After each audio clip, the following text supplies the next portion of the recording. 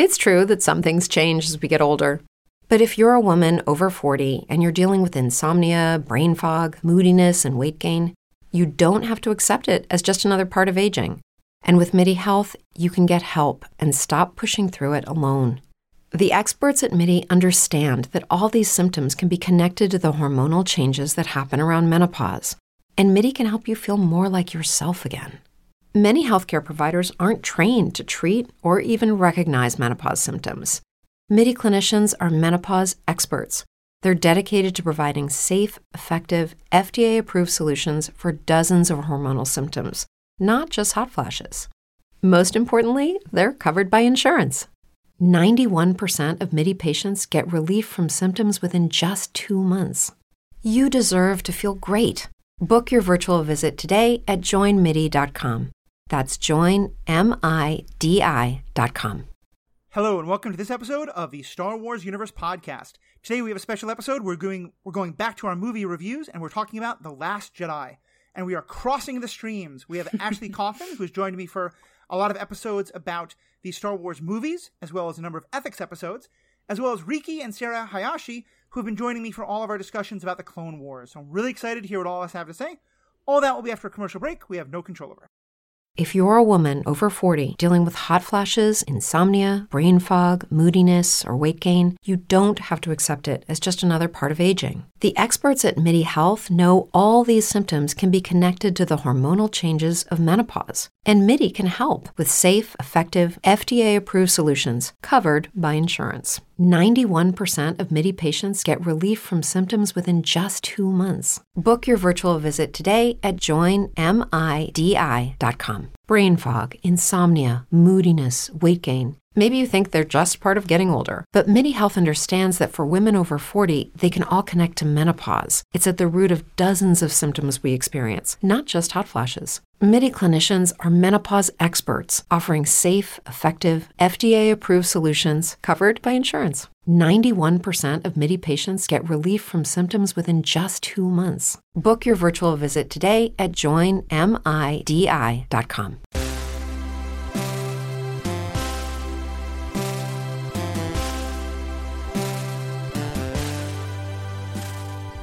All right, welcome back. My name is Matthew, your host. I'm joined by Ashley, Sarah, and Riki. Each of you wanted to say hello and introduce yourself, and just give your first impression of what's your first thought about this movie?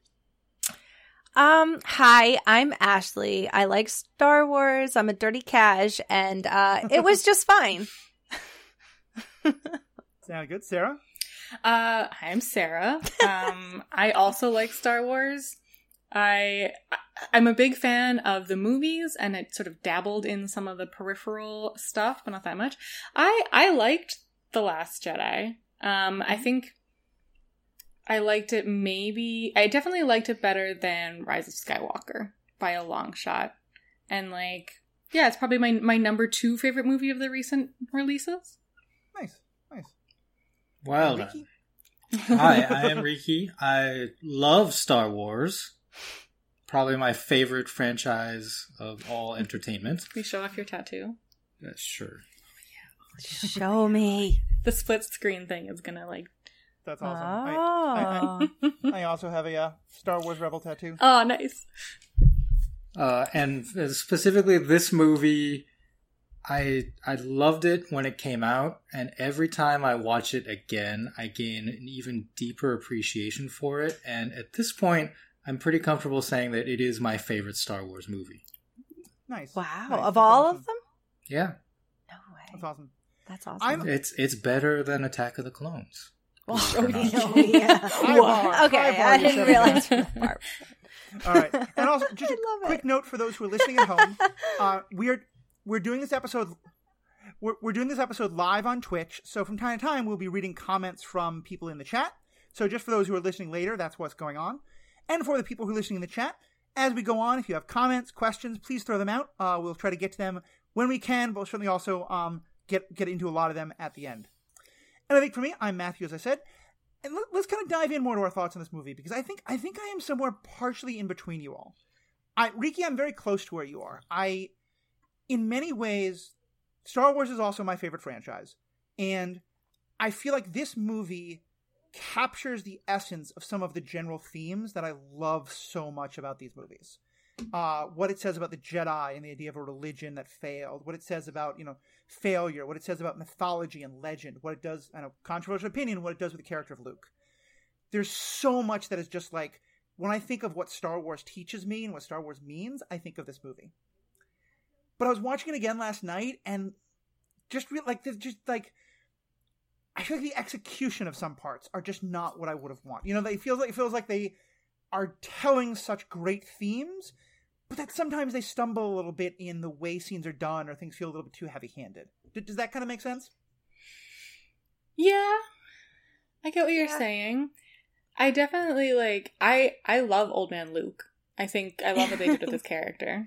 Yeah. He's so crotchety. Yeah. And I also really liked that Poe and his cockiness just make things worse. And if he would have just done what he was told, things would have been better. But then there's also so many moments that are just kind of like, huh? That's not how that works. So yeah, I don't know.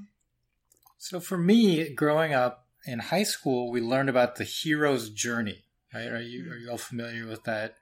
And Star Wars, the original A New Hope, was presented as a hero's journey for Luke. And it fits that archetype of a very old, mythological, Greek mythology type story. And that really resonated, obviously, getting to talk about Star Wars in high school English class was great. I'm jealous. We did not do that in my class. Me And neither. watching this movie has a completely different take on what heroes are or should be. And it's to the point where I don't feel comfortable calling people heroes, because it's really deconstructing heroes. And Poe Dameron specifically, the way that he goes through his journey in this movie, I call the leader's journey, where he starts off as this cocky pilot who just kind of wants to show off and blow things up. And over the course of the movie, through his interactions with Leia, he learns how to be a leader to this budding rebellion. And by the end of it, she hands the reins of leadership over to him. Literally. I mean, not literally, but she says, "Why are you looking at me? Follow him." And points to him, and then everyone follows him. Yeah, I definitely picked up on that watching this again. I just the juxtaposition of her saying at the beginning that very powerful line where he says, there were heroes in that battle, and she says, dead heroes, no leaders. And that is just such a perfect juxtaposition with the line you're talking about there. I hadn't even thought about it in terms of how much she's passing that mantle on. That's definitely a powerful moment. I think my biggest question with what happens with all that is, why didn't Laura Dern just tell her plan? Because why would she? He's just some cocky pilot. She's the leader of this operation. He has absolutely no reason to know this plan. This is a very precarious plan. Sorry, this is no. I triggering want for me. to know. I want to know. I'm just because I have that is one of the only things I was well, just if he was causing some problems and Leia trusted him, why not just pull him aside and be listen, asshole. We got it online. I don't understand the big secrecy. That's how we've been conditioned by other movies. That the flyboy hero, Poe's character, should always be in the mix, should always have a say in it. And this added a level of realism where she says, "Hey, didn't you just get demoted?" Yeah. Why should I tell you anything? For going against orders. Yeah, and you're in here trying to he told Laura Dern, hey, here's some really obvious information. Just she's "Oh, thanks for that. I didn't know that." Right? He's just being super cocky. Yeah. He does a lot of butting in and telling people very obvious things. When the transports are escaping from the cruiser and they're discovered by the First Order, and the First Order ship starts taking out the transports, Poe runs up to the cockpit of the transport he's in, and he says, "Faster, go faster!" And I was just do you think they were going at the slow speed? Yeah. CJ Hunt points out in the chat that he actually did, by telling everyone her plan pretty freely when he's talking to Finn. That's how DJ finds out. So yeah, we actually do have a sign, and it's funny because I've wrestled with this a lot, because I do think that if Admiral Holdo had said something to reassure him that everything obviously is different. But I think one of the themes that I don't think I'd picked up in this movie until I watched it this time is trust. Like, so much of this movie is about who do we trust and who do we not trust. You know, Luke doesn't trust Rey. He doesn't trust himself. Holdo doesn't trust Poe. Or, I'm sorry, even more important, Poe doesn't trust Holdo. Right. Like, I've heard a lot of military folks chime in on this question with the idea of that part of how it's supposed to work is you trust your commander. And if your commander tells you, here's what our plan is, you assume that they know something that you don't, that they have some information there. And then obviously that can get problematic. But it's one of the things I think I like so much is the way that they flip that. Because I'm curious how you all felt. The first time I watched this movie, the whole time I thought for sure Poe and Finn are the heroes and Holdo was an idiot. Because, like, the movie was using every trope that I've seen a million times before in which Holdo is always the idiot and our heroes... I mean, you know, think of, like, even in the Star Wars movies, everyone tells Han, don't go out after Luke. You know, we order you not to do that. And he's like, I'll see you in hell. I'm going to go rescue my friend. Captain America, you know, screw you. I'm going to go rescue my friends. Like, that's the trope we get. Did you all kind of have the sense that Poe was wrong from the beginning? Or did you also have that moment of like, oh, this is not the movie I thought it was? I think so, yeah. Yeah, I think he was wrong from the beginning. So, yeah, I think when I was watching it, I didn't have that reaction. Yeah, I agree with Ashley. Like, I thought he was wrong. Especially, like, there's a moment where, like, Rose and Finn come to Poe with the plan of, like, we got to get this code breaker. We can take their tracking down. And 3PO's like, this sounds like something you should tell. Holdo. Laura Dern. Yeah. The wonderful Laura Dern. And Poe's like, no, this is on a need-to-know basis. She doesn't need to know. And it's like, at that point, I was like, nope, this is going to get you killed. This is going to get a bunch of people killed. Because we saw him disobey orders at the very beginning of the movie and get a bunch of people killed. Yeah. And also, like, when they're announcing, like, Leia's incapacitated, our leadership is obviously going to go to, and he does the, like, stand-up thing. I just was like, this ain't it, buddy. Like, sit down. You've just been demoted. It's clearly not you. Yeah. But I do think, yeah, because movies are presented to us in this way where we kind of expect that if someone comes up with a plan, that the plan will work. That there was that in the back of my mind. That they went through all that trouble to go to Canto Bight and find a code breaker to get on board the Super Star Destroyer. And then, yeah, like, I expected that part of the plan to work. Right. Yeah. I like what it was. Vermilion 1 says, Poe is my least favorite new character. He does nothing and adds almost nothing to the series. And, like, it's so... That's a bit strong. I like Poe, but I agree that he does nothing, right? Like, yeah, I feel like he's... What I want, and this is, like, big and controversial, is, like, the Poe-Finn relationship that Disney is way too chicken to do. Yeah. I mean, I pretty much saw it and just allowed I was like, okay, that makes sense. Yeah. You can take your narrative that way. I know what I saw. Right, because, like, the relationship between Finn and Poe, even if it just stays as, like, a purely platonic relationship, which I agree in my head it's not, but it, like, him sort of acting as this mentor to Finn, and their friendship is, like, really wholesome, like, really nice to watch. So I don't want to just, like, throw Poe out whole stop, like, throw him out with the bathwater, but yeah. And I like his leader's journey, as Riki put it as well. Like, at the end when he's like, let's not just jump on our X-Wings and blow things up. It's like, oh, you learned a lesson. Yeah. I mean, I feel like he is very important to the story for exactly that reason. I think he's also very pretty to look at, and that's certainly other thing he adds to the cast for those who are so inclined to that direction. But I also would agree, and it is one of my biggest frustrations about this movie in a way where I'm like, they do something wonderful that I now understand is for not great reasons. Because I do think that the Finn-Rose relationship is one of the best parts of this movie. Knowing, though, that part of why they did that is because originally there had been a lot of thought about Finn-Rey as a relationship, and that they wanted to shy away from that. And that they also wanted to give Finn something to do because they were saying, they originally were kind of thinking maybe Finn would also be a Force user, and then they were going to back away from that. And so it makes me like, okay, you created this great thing for a terrible reason. And I am, and especially knowing what they then do with both Finn and Rose's character in the third movie. Like, I was like, what relationship? I never want some later... Yeah, so it's one of those, like, I have such mixed feelings about their relationship. Let's go back to some of the main themes, though, because I think we started to get into it. Let's talk about how failure is a theme through this movie. Certainly more than any other Star Wars movie, and I think more than most, honestly, action movies I've seen. Like, all of our heroes fail in almost every big way. Like, there's some successes at the end, but it's really a meditation on failure. What was kind of your take on that, on the way that topic is presented? I just know one of my notes I wrote, the fact that Yoda can still say something like failure is the greatest teacher and still shock the shit out of Skywalker is saying something about him as a teacher. He was like, I was like, come on, man. Yeah. Yeah, Vermilion1 in the chat again is talking about how the biggest themes about this is trying something and failing, and that being like a part of life.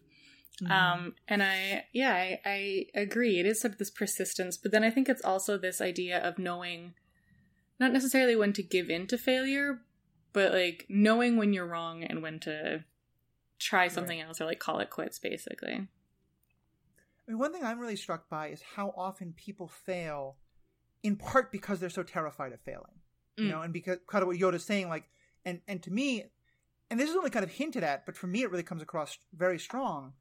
You know, part of why Luke is so concerned is the one mentor the one example he's had of someone teaching him how to be a Jedi, well, at least one of two, is Obi-Wan, who says from the very beginning that Obi-Wan's failure in his attempt to teach Anakin is why Darth Vader happened. And I feel like that has to be such a big part of what is in Luke's mind going in and why he is so afraid of failure. And that leads him to this terrible moment with Kylo, because he's just, you know, there's no good answer. You know, it's what do you do when you see should Obi-Wan have killed Anakin when he saw him going on the route? I mean, obviously we know now that that was going to be a very difficult thing to do. But like, to me, it's just such an interesting sort of counterpoint to this whole conversation of Luke knowing, you know, the failure to be a good Jedi teacher is what led to Darth Vader. And so if he can't do it, maybe he should just not do it at all. Yeah, but I think then in that, right, like he knows that this is what's led to that failure, but because of that knowledge, it causes him to like draw his saber, not on Kylo, but like have that moment that he talks about, the moment of weakness. And then Kylo sees that, and that's ultimately what pushes Kylo to the dark side. Like it seemed like Snoke seemingly already had like his paws on him, but it felt like that moment, right? That moment of Luke thinking like, okay, I know that failure is this thing, and like you said, being afraid of failure and like, I just need to end this now. I know that I just need to end this now. Is that ultimately what was like the final straw? Yeah. Mm-hmm. It's very tough though, like in this universe, that if you are a Jedi Master and you fail, that's like a galaxy-wide catastrophe. Yeah. Yeah. Right? Like Darth Vader, Kylo Ren scale. You know, why can't you just fail and have a student just like flunk out of your Jedi school and go home? It's high stakes. Yeah. Yeah. I mean, I think that's part of Luke's point, is that's part of why he's like, maybe we just shouldn't do this at all. You know, because if the stakes of failure are so high, is it better just to not do it at all? Yeah, or even just like, I think his critique of the Jedi as a religion, like how he points out to Rey, like the Force is everywhere. It's not something that the Jedi own. It's not something that's going to go away if the Jedi go away. And so this notion of the Jedi putting such high stakes on things, right? Like you can't just flunk out of Jedi Academy and go home because like we kidnapped you when you were babies. So it's like We'll there's throw you out when you're 17. Exactly, right? Like it's not like you can be like, actually guys, this isn't for me. Later, right? It's like, no, you're being indoctrinated into this. That's what was decided. And when a Jedi does decide to leave, they become Count Dooku. Yeah, We don't have a great example of people being like, yeah, peace out. I'll go do my own thing. Didn't Ahsoka do that? She does, but Luke doesn't know that story. Or Which is does why- he? Well, it's why the single moment I most want out of some of the future Star Wars is the moment when Ahsoka learns that Anakin turned and like meets Luke, and yeah, I need that moment. That's a whole other conversation. Sorry. The part about religion, though, let's kind of jump to that, because I'll admit that is I think the theme that I love most about this, and I'll state my bias. I'm a former religious professional. I used to be a pastor. I'm very interested in organized religion. And I tend to think that what he says about the Jedi makes complete sense and is a searing critique on what happens in organized religion all the time, of where the people who are the religious authorities start to think that instead of them being the ones who point to the divine thing, that they are the divine thing, and that like so many religious leaders in history have come along to say like, Jesus, Muhammad, like all these different like stories we have are about people being like, you're missing out on this. And I think, and Riki and Sarah especially, I'd love to hear from you on this, with Ashley as well. For me, what Luke says about the Jedi sort of makes me feel like everything in the Clone Wars is really now absolutely canon, like remembered canon, because it feels like what he's talking about of how the Jedi let Palpatine happen and they became so arrogant. Like the movies hint at it, but the Clone Wars really tell that story. Yeah, I think watching The Last Jedi... So this is my first time rewatching it after having seen the Clone Wars. And there were a lot of things that I picked up on, partially because we're like going so deep into the Clone Wars and like dissecting it every week. But yeah, there's so much lore there. And like... Yeah, this idea of the fall of the Jedi, especially like right now where we're at in the Clone Wars, which is the beginning of season 5... They're really starting to sort of see the cracks in the system as these Jedi as religious leaders stroke peacekeepers stroke politicians, and that they're becoming this like too big of an entity and like much more than what they should be. Is that kind of your read, Riki? Yeah, I mean, I thought the fact that Luke named Sidious, he said the name Sidious in this movie was very significant, not just in, referencing a past character, but really connecting things in the way that you said, Matthew. So yeah, absolutely. I think Luke, I don't know how, like I would have to think more about that, but he has like a very good understanding of why the Jedi failed and why Sidious came to power. I guess he's been talking to ghosts, right? Yeah. Certainly possible. Certainly possible. So yeah, what else do y'all think about? So I mean, it seems one of the central questions of this movie then is, should the Jedi continue? And Luke, I think, kind of makes a very strong case in one direction. He kind of goes back on it, but obviously there's a lot of back and forth there. What's your kind of take on where how you feel about how that question is addressed? I feel like Jedi with a whole lot of amendments, like let them have wives, let them, if they want to force lightning and they do it with, good intentions, let them do it. I think that, they're too strict. There are like Venn diagrams of what it means to be a Jedi, and the smaller one, I guess, the Jedi Order as it existed during the Old Republic, absolutely should not continue, right? Like that failed in a, I guess, predictable way. You guys created all your biggest villains. Yeah. Yeah. But the idea of like a bigger circle of Jedi, as people who use the Force to positively impact the galaxy, I think should. And it's a question of how then do you organize that group and, I guess, enforce your rules within that organization? Like, is it even an organization, or is it just like a loosely affiliated group of people who know each other and can use the Force?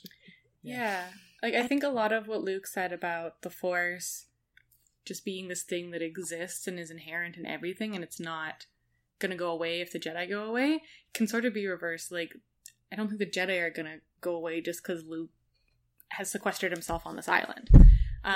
So there's just like too much there, and I've been reading.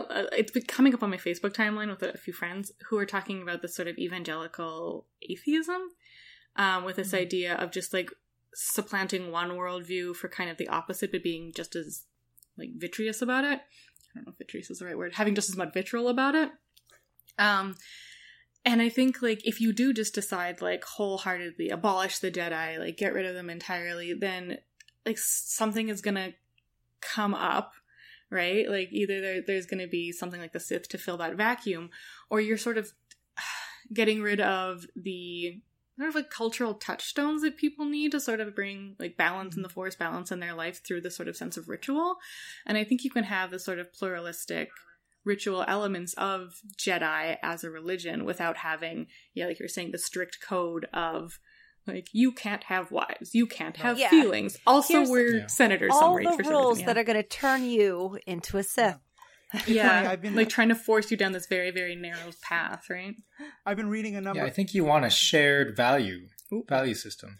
I've been reading a number of the books that are now set in the High Republic period, which is supposed to be the heyday of the Jedi, and almost every character in that book is having lust and love and is fighting against the restrictions, and it's like it's very clear, like this is not just Anakin. And one thing I really got this time I watched the movie, because you're right, it's funny. I said before, like, there were a lot of things in this, watching it again, I was like, oh, that's kind of a plot hole. That doesn't make sense.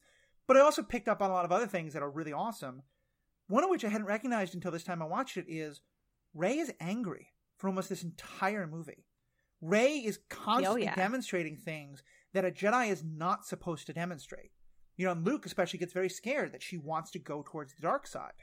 And it to me, like, her character in this, I think, is really an indication of what you're talking about there, of her being, she's not what Obi-Wan or earlier Yoda would have said is what a Jedi should be, but now she is a Jedi. And it's again one of my things where I love it, but I wish they'd gone one step further.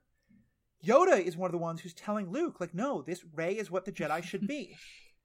And I just wish he'd acknowledge, because I was wrong. Like, it's funny that they talk so much about failure. Yoda has never acknowledged how much he failed in the creation of Anakin, or he failed in trying to hold Luke back and stuff like that. But so I just thought that was really interesting that we constantly, like, seeing Rey do what a Jedi's not supposed to do, but clearly she gets the mantle of she is the Jedi. Luke won't be the last one. Mm-hmm. Mm-hmm.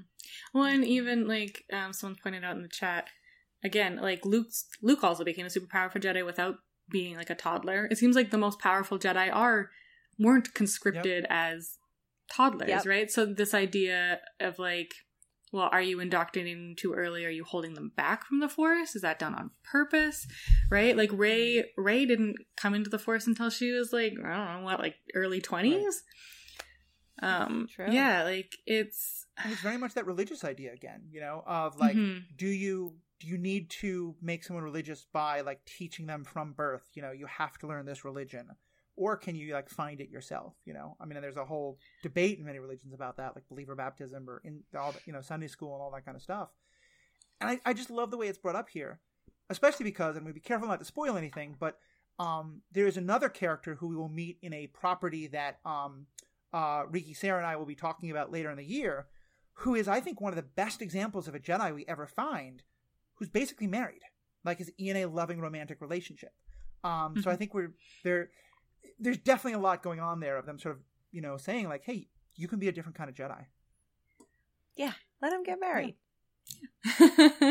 Yeah, well, because like this whole, like, the idea of feelings lead to attachment leads to frowny face, right? Yeah. Like, trying to suppress your feelings leads to anger, leads to fear, leads to like therapy. I mean, like, I don't care about the person who told me to not care about people, but it's my master and I'm supposed to care about them. None of this makes sense. Repression of feelings, and especially like forced celibacy and forced denial of love, I think we have a lot of instances, especially in religious settings, does not work out very well. I will say, regarding Rey's anger and darkness that you talked about in this movie, one of the things on this rewatch that kind of disappointed me was the follow-up we get in Rise of Skywalker. Spoilers for that movie. Rey is Palpatine's granddaughter, I guess. And having that information and now coming back to this movie and seeing her darkness, I think it becomes easy to dismiss that as like a genetic thing, like genetic evil. Yeah. And I didn't like feeling that way about her. And I wanted her to be more conflicted, just on her own merits. I think there was, I agree. I think there was something like weird, something nice, I guess, with the idea of like Kylo being like Leia's son and he's bad, and like Palpatine is Rey's grandfather, and she's good. So this idea of like flip-flopping lineages, but then also like, well, no, because Kylo is Vader's grandson, so like they're both evil. But yeah, I just with a heart of gold totally underneath. Yes, underneath those like magnificent abs. You Yeah, just gotta pull it out. your heart is not under your abs, but okay. But that, I remember when we did the last Return of the Jedi rewatch, and I haven't seen that movie in so long. I remember just getting to the ends of it and being like, this is just this movie almost. They have the elevator scene, they have the same conversation, you know, he betrays Snoke, and I was like, wait a minute, what's happening here? And then when I watched all of them again and watched the new ones, I was like, hey. Plus the Battle of... Where's my original story? It's like a lot of Return of the Jedi plus the Battle on Hoth. Except now sand is snow. Blood snow. I like your point, and I had a similar thing, and we'll talk about all our feelings about Rise of Skywalker when we get to that movie. But I feel like the other thing is, for me, my personal favorite moment for Rey is the fact that she comes from nowhere, that she's from nobody. Because for me, what that means is that I could be a Jedi too. Like, that anyone could be a Jedi, because it's not about who your parentage are. It's not about your genetics or this midichlorian nonsense. It's about, you know, who are you? Hottest pickup line ever. You're nothing. You came from no one. But you're something to me. You know? Yes, yeah, right? Turn that around real quick. Yeah, I was like, I mean, it's 100% negging, you know? It's like, you're nothing, except I love you. Yeah, it's actually a great point. It's like classic abuser tactics, and I was sitting on the couch like, oh, Kylo. Tell me I'm nothing. Yeah. You don't kink shame here. You know, but I think that also... Tell me to shut up and sit down. Sorry. Have some water. Yes, the thirst is strong. But I think for me, especially because you pair it with the other great moment in this movie that gets totally forgotten, when the young boy who is like remembering the story of Luke Skywalker just casually uses the Force to pull the broom to him. And it's funny, I completely missed that the first time I saw the movie until people pointed it out.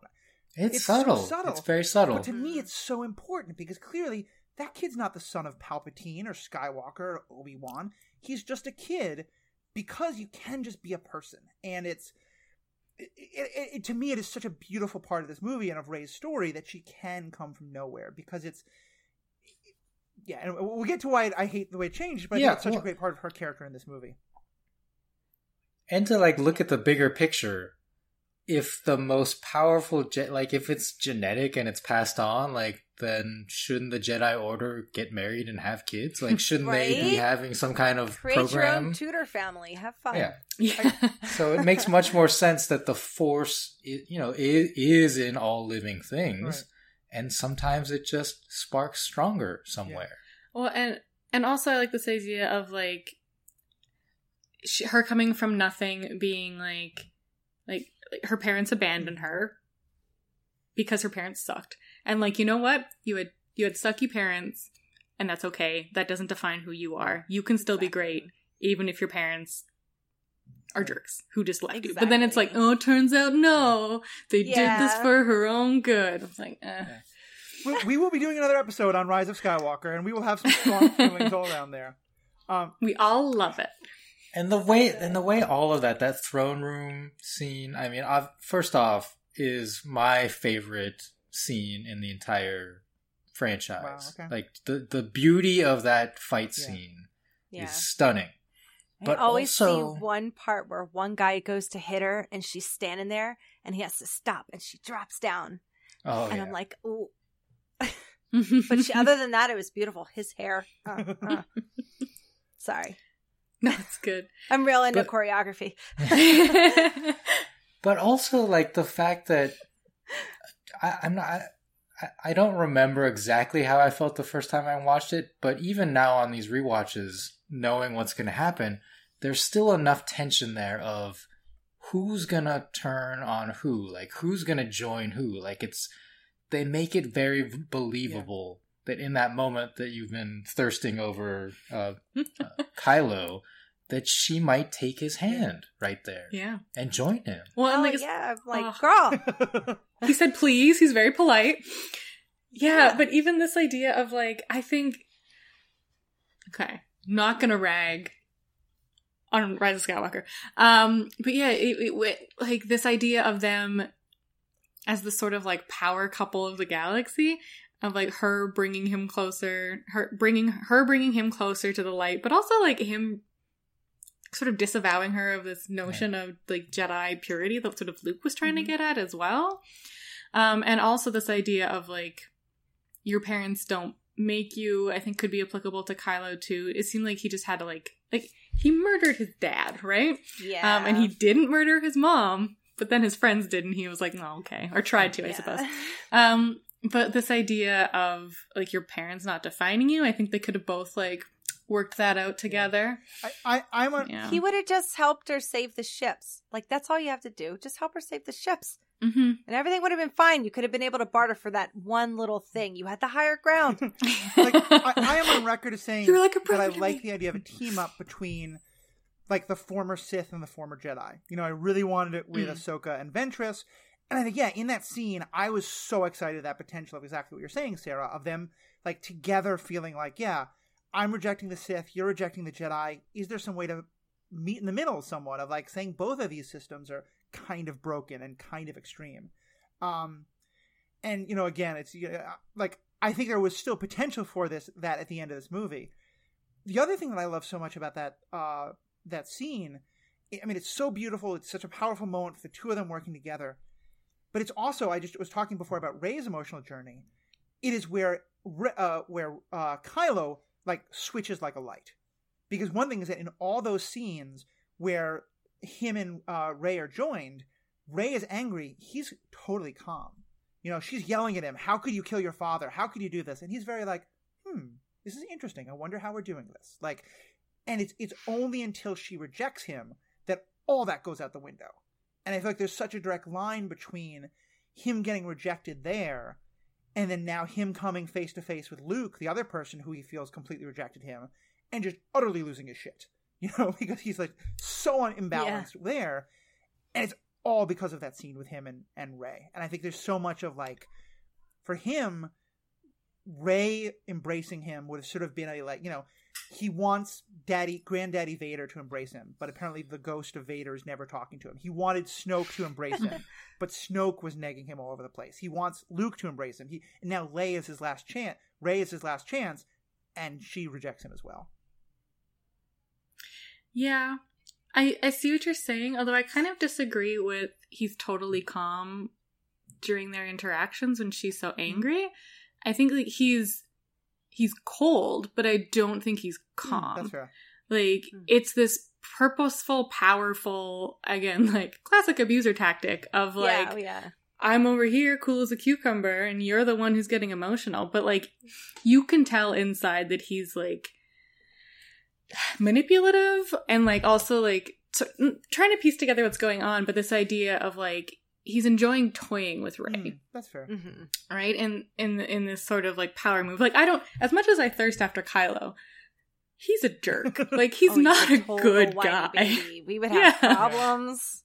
Start smashing my stuff around. We'll see what happens. There was a great article that went around when the movie first came out about comparing him to Vader is the perfect sort of understanding of like neo-Nazi online versus like actual fascism, in terms of like that Kylo he's not Vader. He's the whiny boy who's trying to be Vader, you know, who's trying to live up to that, but is so... He's equally as whiny as Anakin, though. I'll give him that. Fair. That's fair. Yeah, like James Earl Jones, that voice does not whine. That's not it's not in his register. But pre that, he was like, I hate them! I mean, you know what to see. Yeah.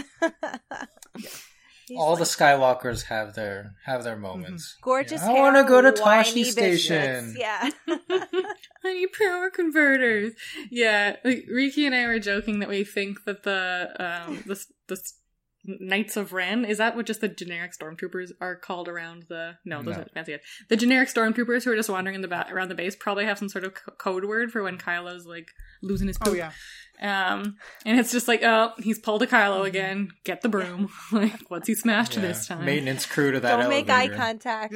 Either this movie or the last one, where there's two stormtroopers like walking down a hall, they see Kylo going crazy, and turn around and walk the other way. They see the sparks coming out of the.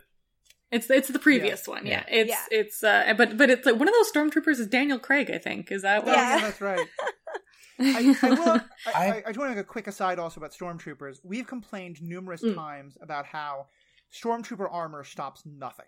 Like an Ewok can punch you, a laser blast, nothing.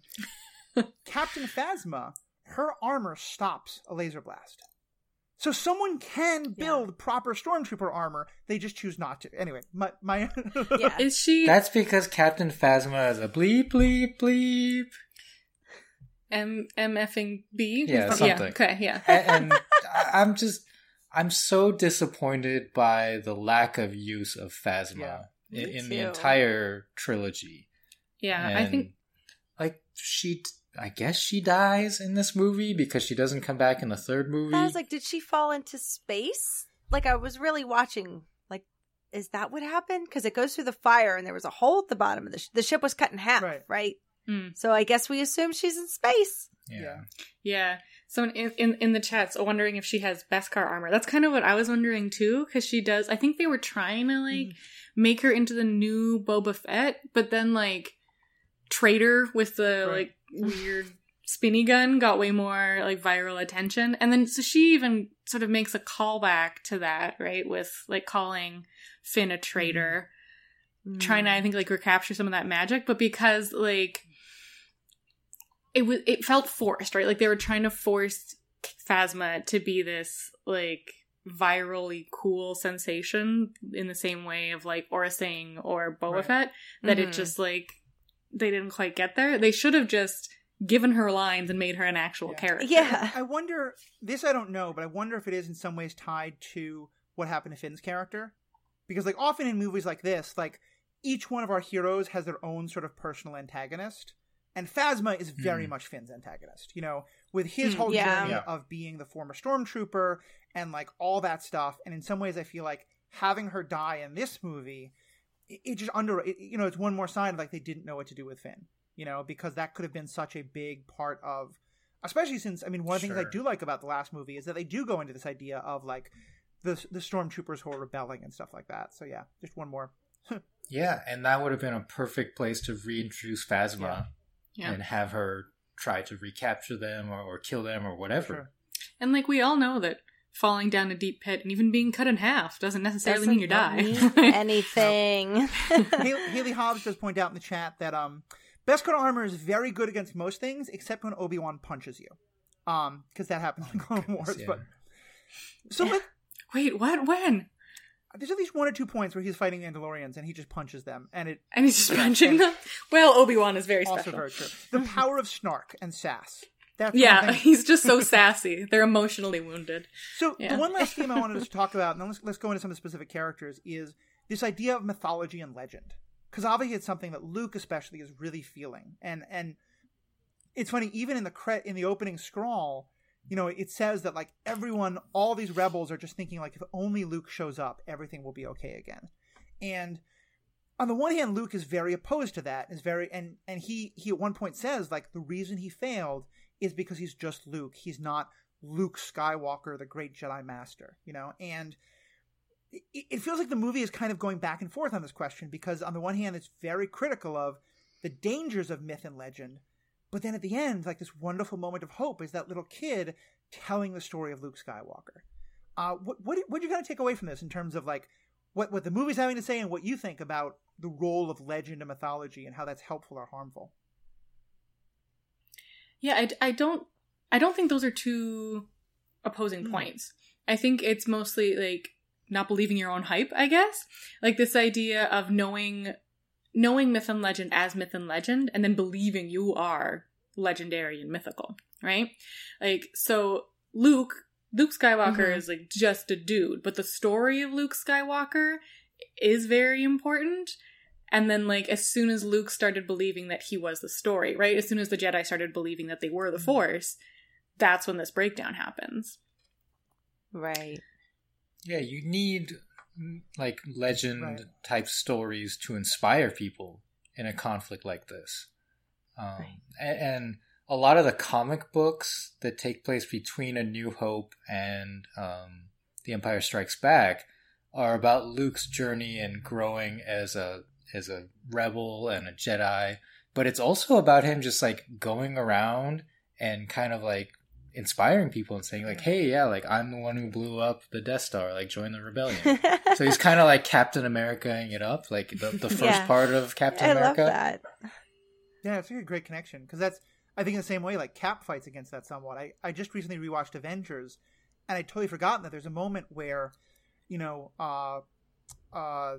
Coulson says, okay, well, we have your suit. And Cap says, like, isn't the Stars and Stripes kind of hokey? Like, he doesn't want to put on the suit to be Cap again. And Craig says that maybe people need that inspiration. So yeah, I like that point, that it's about kind of finding that balance of how do you do both of those things. Yeah. And in this movie, I mean, when Rose meets Finn, she gushes on about him and like the role he played in blowing up Starkiller Base. And he's like, no, like that, I'm nobody. Like it's no big deal, because he kind of knows like how little he did, or how lucky they all got in that situation. Yeah. But we can see how the stories of how Starkiller Base was destroyed have spread and have inspired people. Yeah. And I think that's a great scene, because it's a great double-edged sword, because the fact is, Rose is saying, like, if you are part of this military organization and you leave, that is desertion. That is a crime. Finn never signed up. Finn never made any commitment. And to me, like, maybe I'm sort of being overly sympathetic, I think he has every right in the world to get in an escape pod and peace out and go try to rescue the other Jedi. And I think there's something really interesting there about Rose is holding him to a standard of this myth and legend that really should never have been applied to him. Yeah. And I think she's also like grieving the loss of her sister as well, who was like died in the line of duty, right? And this very honorable like self-sacrifice. And I think she's trying to hold everybody to that standard now, and that might just be part of her grief. I think that's true. That's true. I think the other reason why this whole idea of the legend and mythology point really echoed for me is it does feel like a lot of this movie is about, and Riki, I think you were saying this at the beginning, just challenging. It's kind of a meta point, because it's not only about how in this universe people should do it, but there's also an element of like, hey, you fans, how much are you putting these people on pedestals and not treating them as real people? And that I think gets into all the stuff they show about Luke, but also there's so many wonderful little comments in here about Yoda saying like, that we have to grow beyond the past and we have to trust the next generation, to be not what the past was. And Kylo, like, I mean, one of the only things that I agree with him that he says to Rey is, kill the past, forget about it. Yeah. If he wasn't literal about that, I think she would have taken his hand. Yeah. Yeah. Like, do you think that there is some kind of a meta point there of like, because part of what Rian Johnson is doing is really breaking away from a lot of the fan expectations of these movies and saying like, that's, the past movies are great, but these are new ones and they're growing beyond, and that's okay. And we should let go of wanting everything to be, the Luke that we wanted and the Han that we wanted and things like that. Mm-hmm. Yeah. Well, I think those 2 points that you brought up, Matthew, Yoda at one point says something like, we are what they grow beyond, I believe, in discussions of Rey and future potential Jedi. And then, of course, Kylo is saying, like, kill the past or destroy the past. But both of them are applying the same kind of logic that when it's time for the new generation to take over, that you have to, like, build upon what the past has brought you to, right? Mm-hmm. And Kylo wants to destroy it and move on. And Yoda's saying, like, let them grow beyond you. And that's how they will become even greater. Yeah. And yeah, like, I think that's a great point about the meta aspect of this movie and this trilogy, and why I have so much love for it is that it has built upon everything I've loved since being a child, and has added these elements that I can appreciate as an adult now, and kind of grow beyond the childish elements of what I enjoyed. Yeah. Mm-hmm. I agree, and I think maybe one of the reasons why I'm sort of disillusioned with this movie is because, like, the next movie undermines this point so much, and it just, like, feels bad. Especially with the whole, like with Kylo explicitly saying to Rey, like, your parents are no one. You're nothing. Right? And this idea of like directly being told Rey is not special. Rey does not have some sort of fancy lineage. We're telling you this directly. Let go of that idea that she's going to be related to these past movies in any way, shape, or form. And then the next movie is like, JK, lol, she is. Yeah. And I feel like that like just breaks it down. And like Riki was saying, I like that message a lot of like, this is its own thing. You've gotta like let it be its own thing, and kill the past, build on the past before, And like, I don't want to get too much into like the fan debates over this movie, and I think it's very possible to have legitimate concerns about this movie and dislikes of this movie and not be a toxic fan by any means. And I think even like you know, there are I think people with very legitimate opinions who just don't like what they did with Luke in this story, and I think that can be totally legitimate. But I think in many ways the point we're talking about now is kind of exactly where the toxicity came from. Like, because there were, for a lot of people who had a very specific idea of like, you know, I don't want to see a girl Jedi. I don't want to see a black Jedi. I don't want to see, you know, Luke being weak. In some ways, like, that whole idea of like, let go of the past and be willing to let there be new things really kind of resonates for me in that. Yeah, so Vermilion One talking about how it says Kylo is using hubris and anger to move beyond his teachers, whereas Yoda is telling Luke, our time has passed, step aside in humility to allow the next generation to take their path. And yeah, like, I think because Kylo is a Sith, you know, we are familiar with the rule of two. The only way for you to move past your master and become a master yourself is to kill your master. Yeah. So he is kind of like holding to that tradition. Well, and I think actually you're both making a fantastic point I haven't figured out until this moment. I mean, I think it's very easy for us to say, like, Kylo should have done that, but Luke didn't let him. Luke was doing exactly the problem. He saw his student doing something wrong and jumped to this bad place. And you know, and one thing I both love about this movie so much, but makes it so hard to talk about, is the way it uses that Rashomon technique of like, we're going to show you that same scene 3 different times and never actually tell you the truth of it. And for me, it's both a brilliant filmmaking technique because it's a great, like, look at the idea that, like, you know, when I tell you a story from my past, I cannot possibly tell you what exactly happened. Because, like, you know, your emotions will always color your memories. And so I love that. But it also makes it harder to discuss, like, how wrong was Luke, because we don't know exactly what happened, because no one will know exactly what happened. And it's both frustrating, but I think that's the point, and that's why I love it so much. Good point. Go on. Oh, no, it's fine. Let's go into some of the specific characters. I think we've talked a lot about them, so we can kind of just touch on them quickly and see if there's anything more about their journeys we want to talk about. First with Rey. What do you kind of think of Rey's journey and where she goes as a character in this movie? I don't love Rey as much in this movie as I did in previous one, and I'm getting all the acronyms confused. This is Last Jedi. That one was Return of the Rise. The Rise of the Force Awakens. Gosh, the Force rises. The Force of Skywalker arises. I do it too. Yeah. Oh gosh. But yeah, I think it's because she's so indoctrinated, I guess, in this, or like so adherent to this idea of like Luke Skywalker, the legend, right? Yeah. And like he even points out to her, like, do you think I came to this hard to get to island in the middle of nowhere that I've erased from all maps because I wanted you to come find me? Like, yeah, what you doing here, girl? Right? And just like her being so adamant about it, that like, no, this is right. I'm not leaving until you come with me.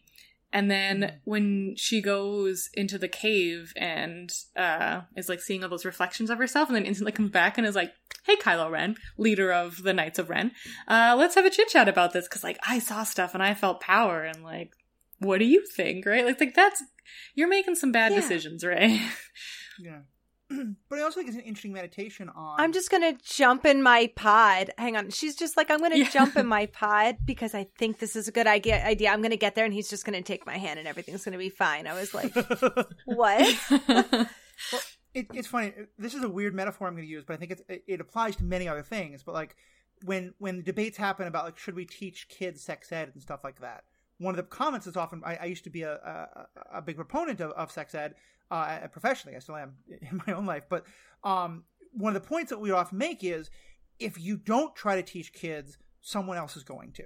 And they're often going to learn it from the worst places. Right. And there's kind of something here, like, Rey turns to Kylo because Luke won't teach her. Mm-hmm. She's just had this incredible, and I think that's kind of the genius of Snoke, is that, you know, somehow Snoke understands that Rey is going to get rejected, and not, you know, she turns to Luke and says, help me, and he won't. And so she turns, like, I think you're right, she's idiotic to turn to Kylo, but I also understand, like, you have all this knowledge, and here's the one person who will talk to you about it. And he's so dreamy. And Yeah. he's so dreamy. Also true. I think Kylo's character we've talked about a good deal. Is there any other kind of points you want to make about Kylo's character arc, or we can move on? Well, I just want to say, like, the actor, Adam Driver, fantastic. And not just, like, in his line delivery, but the intensity with which he fights with his lightsaber. There's just something magical about it, and I just love it so much. Yeah, honestly, I'm like pretty sure the reason I crush so hard on Kylo Ren is because I'm just crushing on Adam Driver. Yeah, me too. I watched I Girls. have a thing for that, though. Like Yeah. the Loki's, the dark hair, the real pale skin, super whiny. I can probably mold you to what I want you to be because you have a troubled childhood. Let's do this. Yeah, it's like, I can fix you. I like a project. It's good. Yeah. Look, David Bowie as the Goblin King, like, that set a good bar. You know, we're all going for since then. Also, I'm enjoying that you can see the position of the sun in the sky out my window by how much darker my video is getting. Yeah, I think similar is happening to us here. Yeah. Yeah, you're in gorgeous light now. But you're right. I think, I mean, all the conversation we had about the subtlety that Kylo was showing and how manipulative he is, but in these very subtle ways, I think is down to Adam Driver. And I think it's also part of why some of the scenes that don't feel very subtle, like Canto Bight, is a scene that I feel like I've really kind of changed my mind on in a lot of ways. I love the idea of it. I love the concept of it. There's no subtlety to it whatsoever.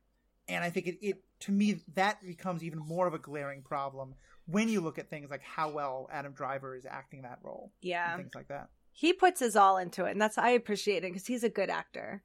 I like most of the things he's in, and you know, I know he feels whatever way about doing this role, but I will give him he put everything into it, and he was really going for it, and I appreciate that. Mm-hmm. Yeah. Vermilion, I want to just also mention, is going back a bit, but I think Yoda realized that as well after teaching Luke, because Luke had left him on Dagobah and grew beyond his masters, which I think is a really great point. And Vermilion, if you're attempting to make an application that you be a future guest on the Star Wars podcast, we're signing you up. So you've been voluntold. So let's go to Luke, who I think obviously this is kind of one of the most controversial in terms of some people love his character in this, some people hate it and think it's not at all right.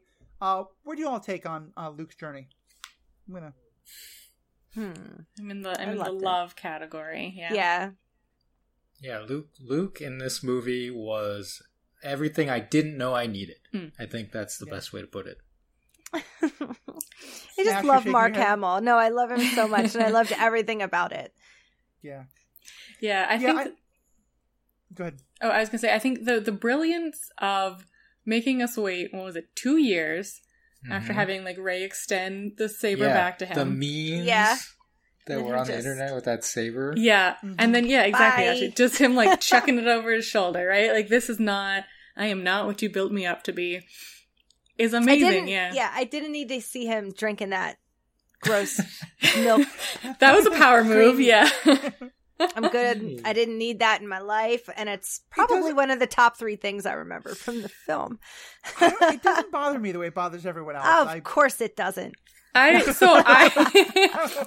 didn't remember it, and I don't know if it's because I like repressed it, but definitely watching it again, like him making eye contact with her, I'm just like, and just like takes a swing, just like delicious. Yeah. It's my blue milk is my heritage. He's very angry about it, that's for sure. Like, the aggressive like blue milk in his beard. But no, I think I'm with you all. To me, I don't see how Luke could get to any place but this, to be honest. Like, because he is the legend now. He is the mythology. And I don't, and maybe this is me sort of wanting too much realism in my movies, and people, I totally respect if you want the idea of the hero who just is the perfect hero through the rest of their life. to me, that's not something I can believe in. Like, you know, and even in the world of laser swords and the Force and all this, I still want characters who feel relatable, you know? Yeah. In some ways, it's kind of the DC versus Marvel idea of, like, Marvel is, you know, heroes you can relate to. DC is, like, the characters are like demigods. You're not supposed to relate to them. I want Luke as a Marvel character. And I think this where he goes with it, and especially the redemption he gets, because, I mean, to me, that the confrontation he has against Kylo is everything. Like, because he's not the person who comes back and says, Kylo, I can rescue you. And it's funny because I do feel like I don't think Kylo gets to where he does by the end of Rise of Skywalker without this scene, because I think this is such a, like, pinprick to his ego and such a challenging moment for him. But just, like, Luke is mean. Luke's a bully in this. Like, the whole, like, brushing the dust off of his shoulder, which isn't there because he's not there, and, like, everything you just said is wrong. It just feels so perfect where Luke would have gotten to at this point, where he isn't just going to go back to the guy who confronted Vader, who was, like, young and naive and had all these great ideas. Starry-eyed. He's a very different person, and he's going to do it in a very different way. Yeah, and, like, so much has gone down in this, like, interim period. Like, I really, especially watching The Mandalorian, right? Everyone's seen The Mandalorian, right? We all know. Yeah, having, like, Luke come and collect Grogu, like, something has happened between then and now, right? Where he's lost little baby Yoda. Was he, like, one of the kids that Kylo killed? Maybe. Who knows? But yeah, I love his journey as well. And I think, like, this grumpy eccentricness is sort of, like, an honest acquisition of him, especially, like, because this is sort of what Yoda did. Like, Yoda was the ultimate troll. And Luke's just, like, picking up on that. But I think he still has a little bit of that, like, naive, like, starry-eyed optimism, I think. And especially we see it when he goes to burn down the tree. Yeah. And then it's just like, And then Yoda's just like, screw it, and lights it on fire. And he goes to, like, run in and, like, oh no, that tree actually meant something. I was just having a, like, moment here. I just needed to get some aggression out. I didn't actually want to light it on fire. Yeah. And then he gets to this point of, like, okay, no, we gotta let the past burn, right? And still has so much to learn from Yoda. And then, confronting Kylo, and then just, like, letting go after that, right? Like, he's helped his friends, he's bought them time. Poe realized it, which is great, instead of running out there and blowing things up. And also, like, this Kylo confrontation, I totally agree. Like, I don't think Kylo could have got to where he did without it. Partly, like, I think he just needed that, like, huge rage explosion. Like, he needed to get that aggression out, because, like, Luke didn't serve him well, right? No. Like, he could have done a lot more for him, and he didn't. And I don't think that necessarily makes, like, Luke bad and Kylo right.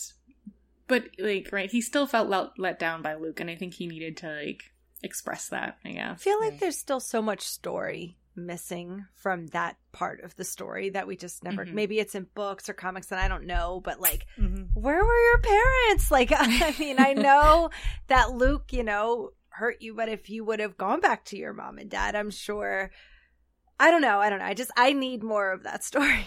I know Snoke was involved, and I know that there was a lot of background stuff happening, but I just need a little bit more.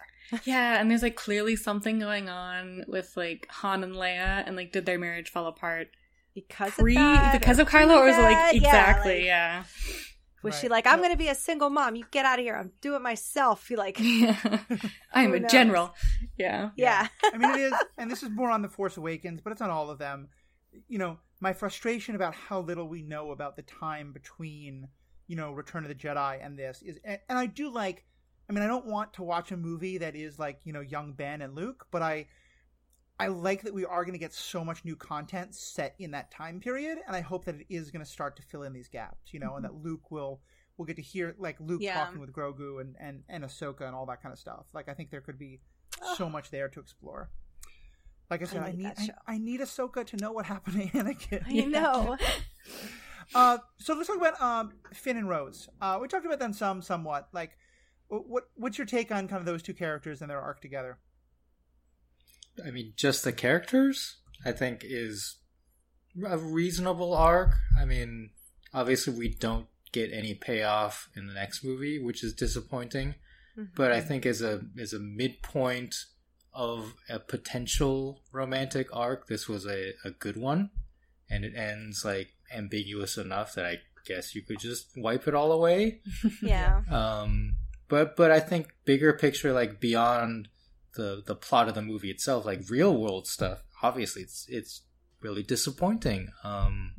You know, John Boyega came out and was very critical of the way his character was handled, and I think we can all see that. And also with Kelly Marie Tran, Rose's actress, like That poor girl. this could have been like a real big thing between them, you know, and it just didn't go anywhere. I think that's disappointing as a fan. Yeah. I think, like, I like both their characters.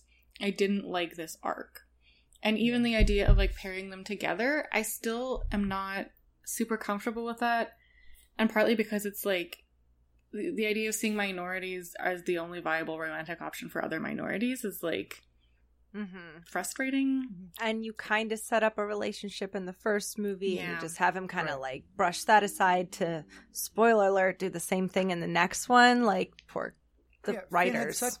Finn had such insane chemistry with Rey and insane chemistry with Poe, and so you could choose either of them, or hey, polyamory, all three of them as a triad. That's my own canon. But like, yeah, and so it's sort of like, I love so much about the Rey thing.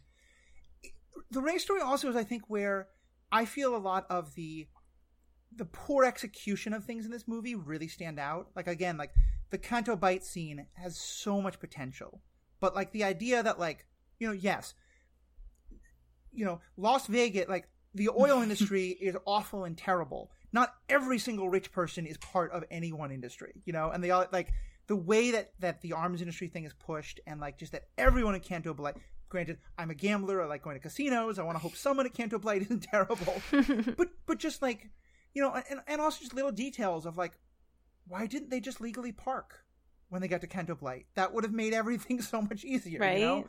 Like, They were in a hurry. Yeah. or even just like that moment at the very end. I think the implication is supposed to be that Finn wouldn't make it.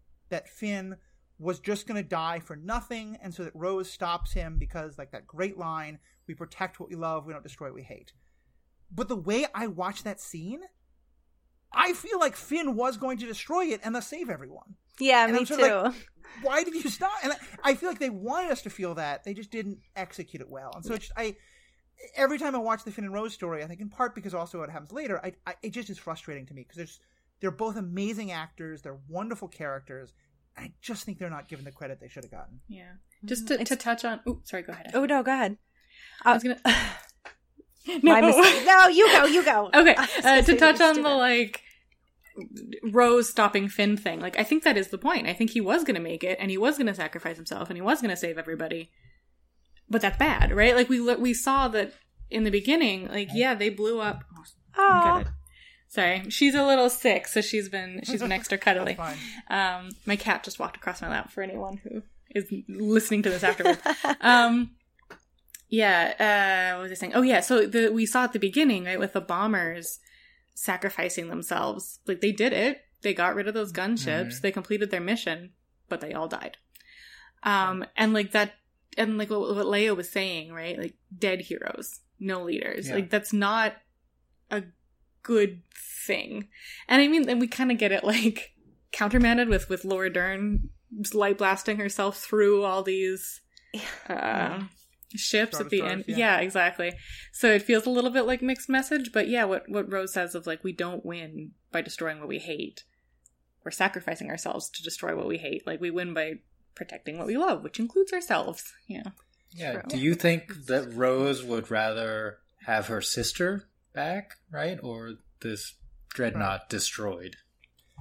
I guess, though, for me, it does feel like you said a very inconsistent message because Luke literally dies to do, like, Luke sacrifices himself. And I guess to me the stakes of destroy one dreadnought versus, like, literally stop the rest of the resistance from being wiped out because they don't know. And granted, I maybe I have a very skewed perspective on this because, like, I think I think Captain America's wrong. You do trade lives. Like, sometimes trading lives is the right thing to do. So I maybe have just a very cynical perspective on this, but it's helpful to know that that even if you see that he would have made it, that there is an argument for what she says. Yeah. And I don't think Luke knew that he was going to sacrifice himself. Like, I don't think he knew if that was even going to work. Like, that type of exertion in the Force. Mm-hmm. Yeah. I guess I see Luke less as a sacrifice and more as like, I have done my part. It's time to go so that the others grow beyond me. Not like if he was actually physically there and then like let Kylo saber him in half, then I think it'd feel differently than him just like providing a distraction, providing an outlet for Kylo. Yeah. And then like letting go and like becoming one with the Force. Yeah. That's fair. Dusted. That's definitely fair. Yeah. You were going to say a bunch of stuff, Ashley, and we cut you off a bunch of times. Oh, yeah. Well, no, it's actually probably not a very... Do you think if they would have had Finn, like with what they ended up doing with his character, if they would have had him sacrifice himself and that's how they got out, would that have been a better character arc than we ended up getting by the end of these 3 movies? Gosh. Knowing what we got, probably. Which is like... sucky to say because that's what we were talking about earlier. I was like, I wonder if he would have just gone here. The black guy has to die to save all the white people. Definitely doesn't feel like a good move. But yeah, I mean, it's at least he gets something, you know. And he gets an interesting character arc in the 3rd movie. I think he does. It's just that there's no connection to what he happened. Like, it feels like Finn is 3 different characters in these 3 different movies. Mm-hmm. Yeah, yes. Totally, 100%. I just want him to be a Jedi. Like, I think, just be one. Yeah, you know. So I think kind of that hits most of the characters we wanted to talk about. Like, I'd mentioned Poe, but I think we've gotten into a lot. So I was now going to go over into kind of like just random things, like which other like little moments that like stood out for you as either things you loved or didn't love, or just interesting thoughts about the movie. I got a lot of questions about shooting that ship through those other ships like that, because why doesn't everybody just do that? Okay, so. There are just some things you should not delve into the science of, and I think time travel is one of them. Gravity and just space. Don't ask about how time travel works in these movies. And I think like light speed / hyperspace / whatever is another one, because like it just doesn't make sense. Like, and if you try to make it make sense, there's a very famous Star Trek Voyager episode where they go past warp 10 and they become lizards. Oh yeah! Salamanders. Oh gosh, yes. And it just makes it worse. So bad. Yeah, I mean, in those High Republic novels I keep talking about, they do make a lot of it about the science of hyperspace. I think it's such a poor idea. Yeah, because you're right. It doesn't make sense. If you think seriously about that what Admiral Holdo does, it doesn't make much sense. It is also, I think, perhaps the single most powerful moment in any Star Wars property I've ever seen. Yeah. Like, it is just... Yeah. It's so gorgeous. It's so powerful. The silence of it is just like 30 seconds of the most beautiful, brilliant movie making I've ever seen. And you're kind of right. And that's why, like, I'm kind of a little front. Like, every time I watch it now, I'm like, not just like, and then oh 10 God. minutes later, you're like, wait a minute. Yeah. In the same way that I'm like, she looks amazing, and I'm so glad of this vision of like someone who's like dressed in a like evening gown, kicking lavender ass. for days. And then I kind of wonder, like, what was the dinner ball that she was dressed for and got pulled away from in the middle of this like resistance thing? What was happening on that other ship while they were all doing this? And when the ship's going down, you put on your best. Yeah. Yeah, and I feel like in so many ways too, like she had to die to like prove to Poe that she was serious. I don't like that. I don't like that at all either. Yeah. Yeah. But yeah, I feel like we can't like looking too much into the science of this, right? Like there's no gravity in space. That's a thing that apparently exists briefly and then stops again. Bombers make no sense whatsoever. I remember I was working at a game store when this movie came out, and we got this wonderful spoiler because a week before the movie came out, we got this box of like for the X-Wing miniatures game. We got the Bombers miniatures, and we were all standing around going like, "This is awesome. how does a bomber make any sense in space where there's no gravity? It's just ridiculous. Well, and it's such as like they open the whole bottom of the ship to like the vacuum of space, and Rose's sister is just like sitting there breathing just fine. Like, yeah. And I guess you could sort of maybe argue that they're like still close enough to the planet that maybe they're within the planet, like they're in orbit and the planet's gravity is affecting them somehow, but then bombers seem a very limited ship in that regard. Yeah, I think this is another thing where it's like just look at how pretty it is and don't think too much about how the science works. Yeah. One cool little bit of trivia that I found, I did my watch of this last night with my friend Susan, and she told me this. Do you guys know why the Porgs are there?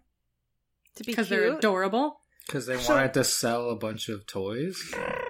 All this is true, but all of those scenes were shot on this island off the coast of Ireland that's a wildlife preserve.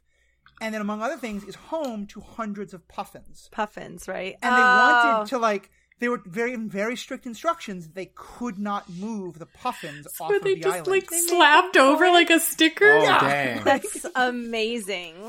So that when I saw the Porgs, I was like, I don't need this. Chewbacca tossing him around is kind of fun, but we don't need this. But then when I knew that, I was like, okay, that's brilliant. Adorable. That's a wonderful little story. That's so good. Love it. And I love the Ewoks. I like the Porgs. Me I love the too. Porgs, right? Like, I'm all for the cutesy little, like, yes, please tell me the stuffed animal of this. Yeah. But yeah, knowing that it's like they're just legit puffins. That's so Right. cute. Other little things that I had, and we can discuss them, and people throw out others. Where's Han? Because I hadn't even thought about it going into this movie that at some point Luke has to learn that Han is dead. Oh. And then just when he sees Chewbacca come off the Millennium Falcon and asks where's Han, it was just Yeah. such a powerful moment. Yeah, someone in the chat's pointing out Lost Cats. Yeah, Lost Cats also adorable. Yeah, I agree, and it's weird because like you don't think that Luke would have felt it in the Force the way That's what I was thinking. I was shocked. Well, but he cut himself off from the Yeah. Force. True. Yeah. Yep. Good point. Yeah. Yeah. Force So just denier. Yeah. That moment I thought was brilliant.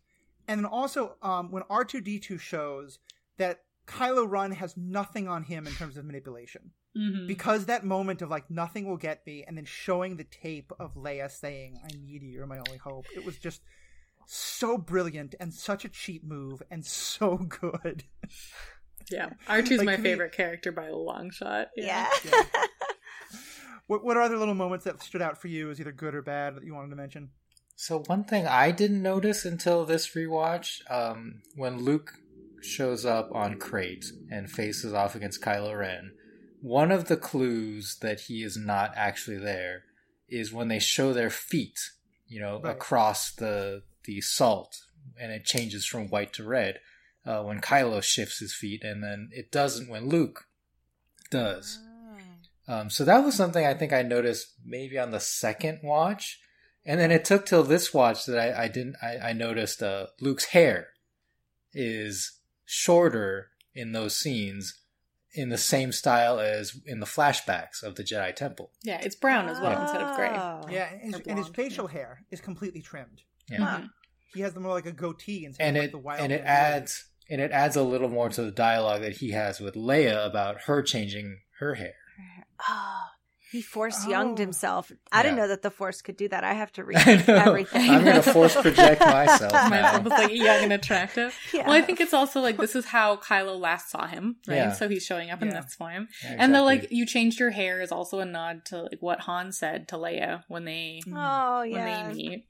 But I think also like talking about like no, because I didn't realize that Luke was just a Force projection when he first shows up, but like the way that Leia kind of looks up at him confused, and then like he leaves Han's little like trinket in there. It's like, oh, okay, that's just what she was confused about. But it's like, no, he's a hologram, and so she's Yeah, confused about him not touching her exactly.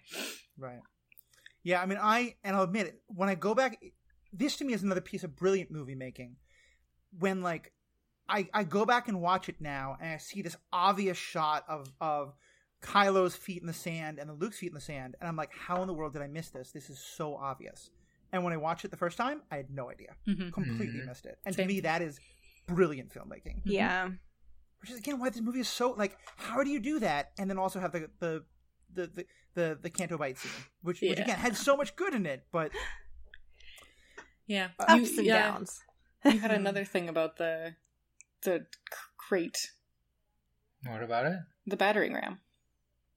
Oh, yeah. I mean, you know how I like my tech stuff. And when they bring out the battering ram cannon, Finn talks about it and he says that it's miniaturized Death Star tech. And I just question that. Like, I don't know that that's correct because they're very dissimilar types of lasers. And then it's like, are you telling me that this thing is powered by Kuiper crystals? It seemed like maybe either Finn didn't know what he was talking about and kind of made it up, or that's just what they tell people, but it's not really Death Star tech. Yeah. Death Star tech insofar as it like shoots a laser at something. Yeah. It's like it's a big laser. Death Star tech at this point. Yeah, that moment seemed a little odd. Haley Hobbs pointed out another cool thing, that in that standoff, Luke is projecting himself using Anakin's saber. Which is a kind of neat one more little thing of like, Kylo, you keep thinking that you're the heir to Vader. I'm his son. I rescued him. I got him. That's really cool. Yeah. I didn't notice that at all. Yeah, that's right. Which is something interesting. I never put this together either, but that there's such, for Kylo to fixate on, Grandpa Vader as the person he looks to is such a complete rejection of Luke as a mentor.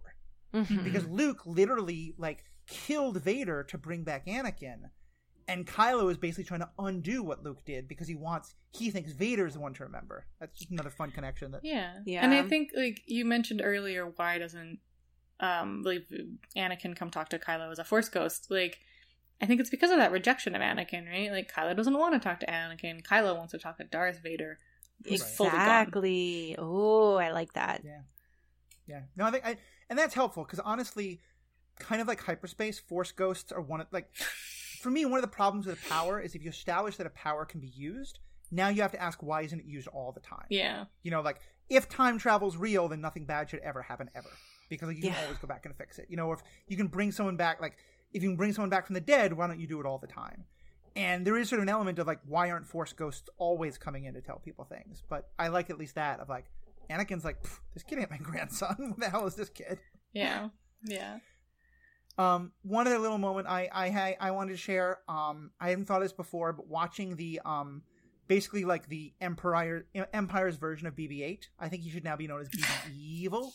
He is. Because he stole a ship. It's BB-9E. And the E stands for evil. Stands for evil. Oh, that's true. That's so true.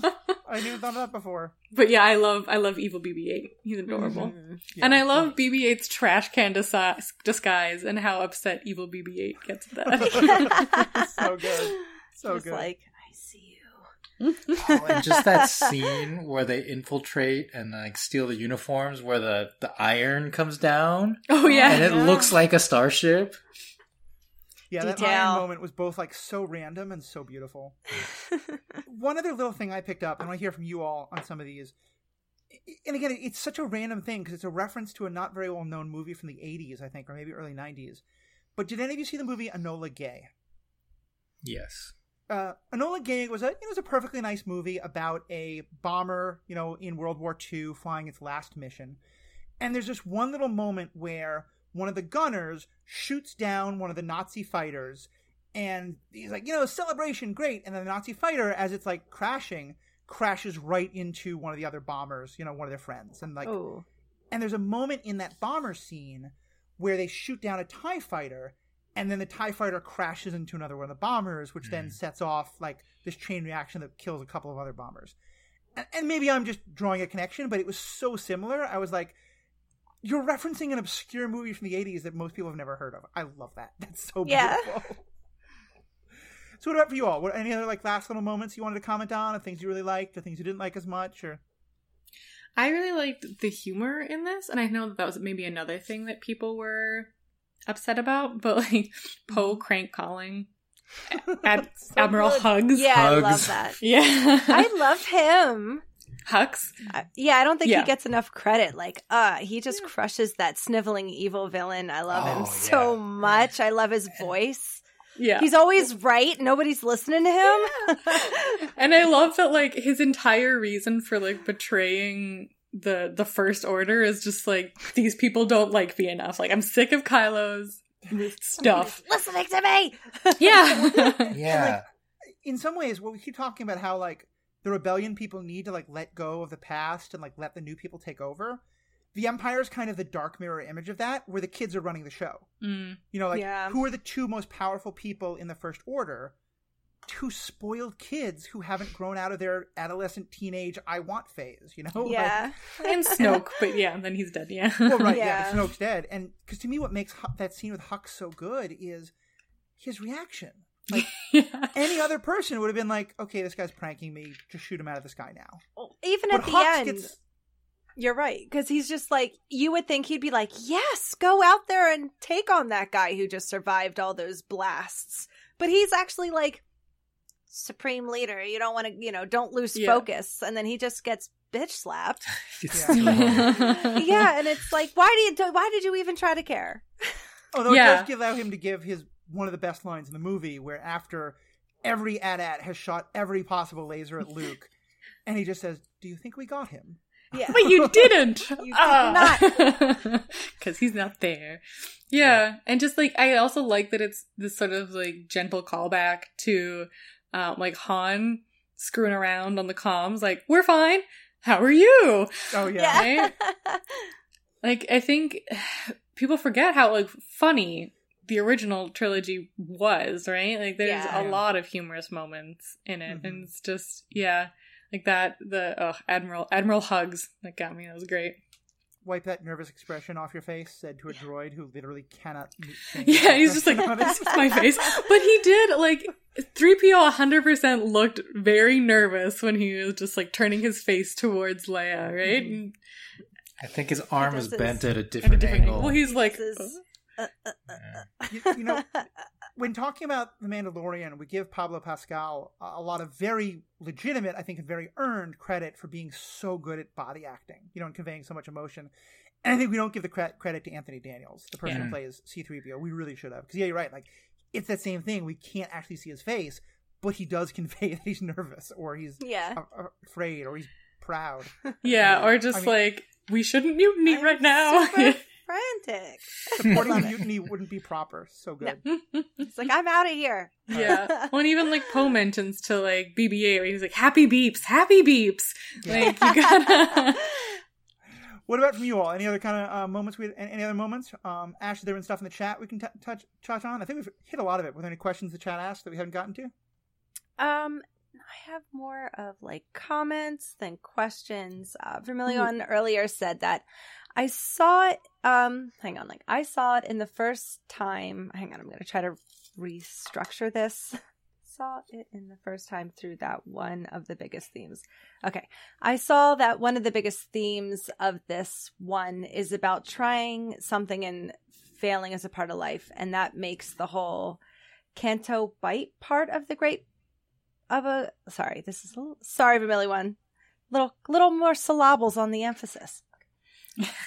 And that makes the whole Canto Bite part a great part of it, because they tried to get the Codebreaker but failed, and tried to get a Codebreaker proxy, brought him back, and that failed too. Poe's plans all failed. Luke's plan for Kylo failed, and Yoda said failure is our best teacher. Sorry, I butchered the shit out of that. But yeah, I mean, that's a great point. I mean, like, we didn't even talk about DJ at all as a character. Yeah. And I think he's great, right? He's exactly what he said he was. Mm-hmm. He's like, I will just do things for the highest bidder. And then they're like upset that he betrayed them. It's like, I straight up told you this is what I was going to do. And I also like his reveal that, like, these people you're so against because they're selling weapons to the quote unquote bad guys are also selling weapons to the quote unquote good guys. Right. And so it's like, who's the real bad guy? Who's the real good guy? Yeah, he's the most cynical, but in that, like, he's pointing out hard truths, Mm-hmm. And in some ways, he's obviously a darker, more sinister version, but, like, for those who know the Clone Wars, does he give you kind of serious Hondo energy?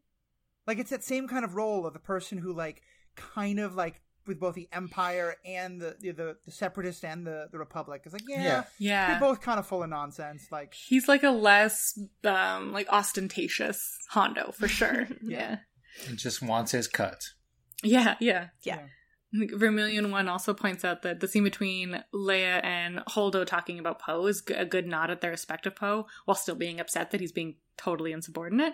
And like, yeah, completely agree, right? They both agree that Poe's got potential, and they like him, but like he needs to be knocked down a peg, and he needs to stop thinking that jumping in his X-wing and blowing things up is the answer to everything, and then just doing it without asking anybody. Yeah. And that scene, the depth of affection and friendship that those two were able to show in just like a very short interaction. Yeah. She's like, I've said it enough. You say it. I know. Oh, Like Laura Dern and Carrie Fisher are both just like amazing women. I love them so much. me they too. are. And that line of like, I can't do this without you. I can't suffer one more loss. Of course you can. You know, there's You just taught it's me that, like, how. Yeah. Oh, so good. So good.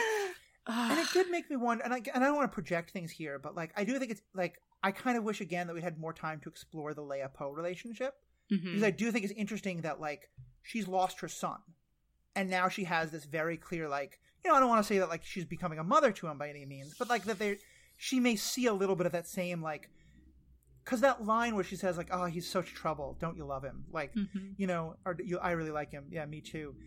It makes the scene with her and him at the beginning feel so different, because it's now not, you know, I'm scolding you and you're terrible and I wish someone else were here, but it's, you know, I'm scolding you because I expect better of you, because I know you can be better, because I want you to be better. I mean, that's the read I got on it on the first like go through. Like she was very disappointed in him, right? Like in that mom way where you're just like, my soul. Yeah. And I think like I don't know. I have no idea. But I would imagine that, like, Carrie Fisher's passing probably had something to do with not really fully exploring the relationship between Poe and Leia in, like, the third movie. Yeah. Which is, That's like, super definitely unfortunate for more ways than one, obviously. Yeah. And then it's something I always try to remember. Like, there's a lot of things about the third movie I don't like, but also, like, there's a lot of things I think it wanted to do, it couldn't because Carrie Fisher passed.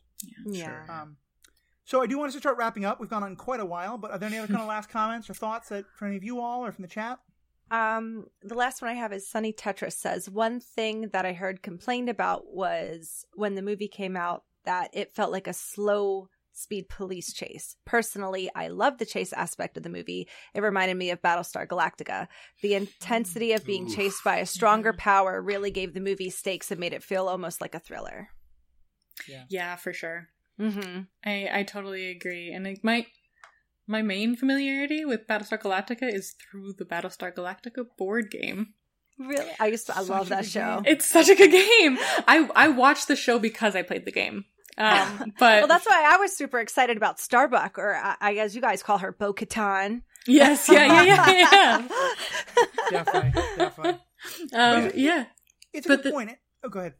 Oh, I think I was just gonna say it's a good point, and that like that thriller, like the constant pressure of having the enemy looming. Like, I don't know if any of you are familiar with It Follows, but I think that same sort of energy of like, you can see the enemy, they're just walking very slowly towards you constantly. And it's just like, After we saw that movie, my husband, we came up with like a contingency plan and figured out how we'd be able to get away from it. It had Facebook and airplanes.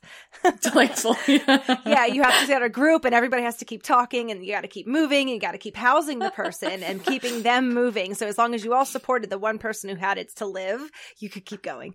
Delightful. Yeah. Easy peasy. I also like, speaking of being based on other movies, how like, you know, the first one, not Rise of Skywalker, Force Awakens, I remembered, was like very much an homage to New Hope. Mm-hmm. And like we talked about how Last Jedi here is more similar to Return of the Jedi, not Empire Strikes Back. Which I think is great, especially because like a weird little tidbit about like Empire Strikes Back is that like Oh no, other way around. Like, yeah, George Lucas got Steven Spielberg to like make the second Indiana Jones movie dark because he's like, this is how you do trilogies. And I think like not having that like dark middle arc in this trilogy is like a little refreshing, right? Because it's nice. This is dark. It's a movie where everyone fails. For me, yeah. I thought this was much darker than Empire. Really? Yeah. I don't know. I guess I just didn't see. I think like the idea of exploration of failure as like failure is a natural part of life, failure is a teacher, kept it from being just like so dark, and it's less like physically dark as well. Like they come out of there very hopeful. Like, instead of it being like, oh, God, I've lost a hand. What am I supposed to do? You know, everything's good. You know, heat my friends on ice. That's definitely true. Sorry, Vicky. What'd you say? Well, I think that there's a contrast here. At the end of Empire, Luke's lost his hand. He's found out this devastating thing about his family. Han Solo is frozen in carbonite. So the main characters themselves are at their lowest point. Mm-hmm. But the rebellion is still alive. Like, nothing about that movie had really any impact on the rebellion. They lost their base on Hoth, but they were still out there. Whereas at the end of this movie, Last Jedi, all of the main characters, are fine. And they are together now, like some of them meeting for the first time. Yeah. But the resistance itself is in shambles. Like, this is all There's that's left. Yeah, and they have to rebuild. And no one replied to the distress call. So it's kind of a contrast of those two. Yeah, I guess they're like, Leia, your hashtag doesn't mean anything. Which I have to say, that one moment hit me incredibly hard. And I don't know if this is at all what was intended or just what I was projecting on it. You know, that movie came out, and here I'm going to show like my own personal political beliefs. But I have a sense that Rian Johnson is kind of in a similar vein. You know, it was in the middle of the Trump administration. And where, like, we've been going through almost 2 years of, like, oh, Mueller's going to save us, or, oh, this person's going to save us, or, oh, this report from the FBI will save us, and just didn't work. Or, like, when this story comes out, people will realize how bad Trump is, or when this story comes out, people will realize how bad Trump is. And so that moment of them having that hope of, if we get here and we put out the signal and we use Leia's code, everyone will come to our rescue. And it still didn't work, and they're just still alone. It's both such a good moment, and why the moment where they do the exact same thing, but this time the whole fleet shows up in Rise of Skywalker, rang so hollow to me. Because to me, it's like, this is such a good moment of, like, you know, that book, you know, Waiting on Superman. It's a book about education policy that I don't agree with, but still the idea of, like, that there's a real danger of telling yourself, like, someone will come and rescue us. You know, that no, you can't do it. This is enough to start the resistance. These 20 people on this one ship is such a powerful moment. Yeah. I didn't realize Waiting for Superman was a book. I thought it was just a documentary. Oh, yeah. I think it's a book first, but... I mean, I wouldn't be surprised. Well, Matthew, you just have to have the sultry voice of Lando Calrissian on the air. And people will come. You were forgetting a variable. Yeah, that is, you know, Billy D. Williams would convince an awful lot of people to do an awful lot of things. Yeah. That's very true. I also just want to go back one thing too when we're talking about the chase scene. I think Riki, you may have wanted to jump in there as well. But for me, the chase scene is one more of those scenes where it is so good on the first watch, but then every time I watch it, it loses a bit because it's. Yeah. You're right. The chase itself is so good and is so tense and is so brilliant. And then when you listen to like what they do plot-wise to set up the chase, no questions. It makes no sense whatsoever. Wait, are we talking about like the horses or no the starships? No, I mean because it's space. So why would being bigger make you go slower? Yeah. No questions. Yeah. You can't think about the science. Let that one go. Cool. So, all right. Well, I think we've had a great. Oh no, Riki, was there something else you wanted to say about that chase aspect? No, that was it. I was gonna say, like, it is an emotionally gripping chase. Ask no questions about the science. Yes. That's what I'm taking from this. I think that's you know. Apparently, it's. Ooh, I was gonna say apparently it's Billy D. Williams' birthday. Having just spoken about him. Happy birthday! Good to know. Good time to be talking about it. Yeah. I had like one other quick moment, and that was when Poe and Rey introduced themselves to each other at the very end of the movie. And it's like, yeah, they haven't met. Yeah, that so surprised but me. We spent like 2 movies with these characters that even now, again, even though like I knew it was coming, I still was like, what? Yeah. You guys haven't met each other? Yeah, so it's just like, I like that they address it, that they don't just have them being like, yes, hello. Yeah. It reminds them like we've been on separate sides of this thing for a long time. Yeah. No, I think that was a great little moment. True. Wow. It always makes me think about Marvel, like how Black Widow never met Doctor Strange. Like there's so many characters that just like never got to meet. Oh, yeah. But we're also familiar with all of them. We're like, wait, this doesn't make sense. But like she didn't get to ever meet him. Yeah, no, that's definitely true. Just expect you all to be like hanging out together. Yeah, having shawarma and stuff. What do you guys do? Exactly. Ooh, shawarma. I need to close this with a completely non-related at all rant, but I just need to let the shame of Disney Plus be put on blast forever. I was rewatching The Avengers, and you know how sometimes like Disney Plus will, or some of these things will like, they'll let you see the credits, but they'll put it in like a small screen so they can advertise the next thing. They did that with Avengers so that you can barely see the shawarma scene. Disney, you own this. But they let you skip directly to it. Do they? Like you can, there's a button that's like, just click on you the just have to credits click again. skip credits. No, there's like a button and it's weirdly worded, and I clicked on it because I was like, is this going to take me to the end credits scene, or is this going to skip the whole thing? So it's like, I was bold and I skipped directly to it. But yeah, that's how you have to do it to see it big. Otherwise, yes, it is like picture-in-picture tiny, which is a tragedy. Since we're now at the bashing Disney for what they... Disney's UI needs some tweaking. Big time. Anyway, so thank you all so much. You've been awesome. To our fans, what do you all think of Last Jedi? What did you love? What did you not love?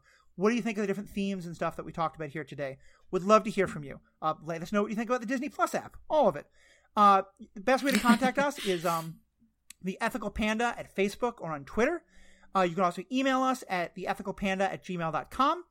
And all that information can be found at theethicalpanda.com. You can also find more podcasts by both myself as well as a number of the other people who are on here by going to strandedpanda.com. Stranded Panda is a podcast network that this podcast and my other podcasts are a part of. And on there, you can also find great podcasts about the MCU, Star Trek, the Orville, DC. They just did a whole great thing on the monster movies, which I am so glad that they got me into that because they got me to watch Kong Skull Island. And I'm so mad because they made me watch Kong vs. Godzilla, which is god-awful, but I know I'm in the minority. I loved it. But anyway, all sorts of great podcasts there. Check them out. Let us know what you think. Would love to hear your comments. And to Riki, Ashley, and Sarah, thank you all so much for being a part of this. And everybody, have a good day. Bye. May the force be with you. Riki, are you going to let the visitors watch? Kenobi. There we go.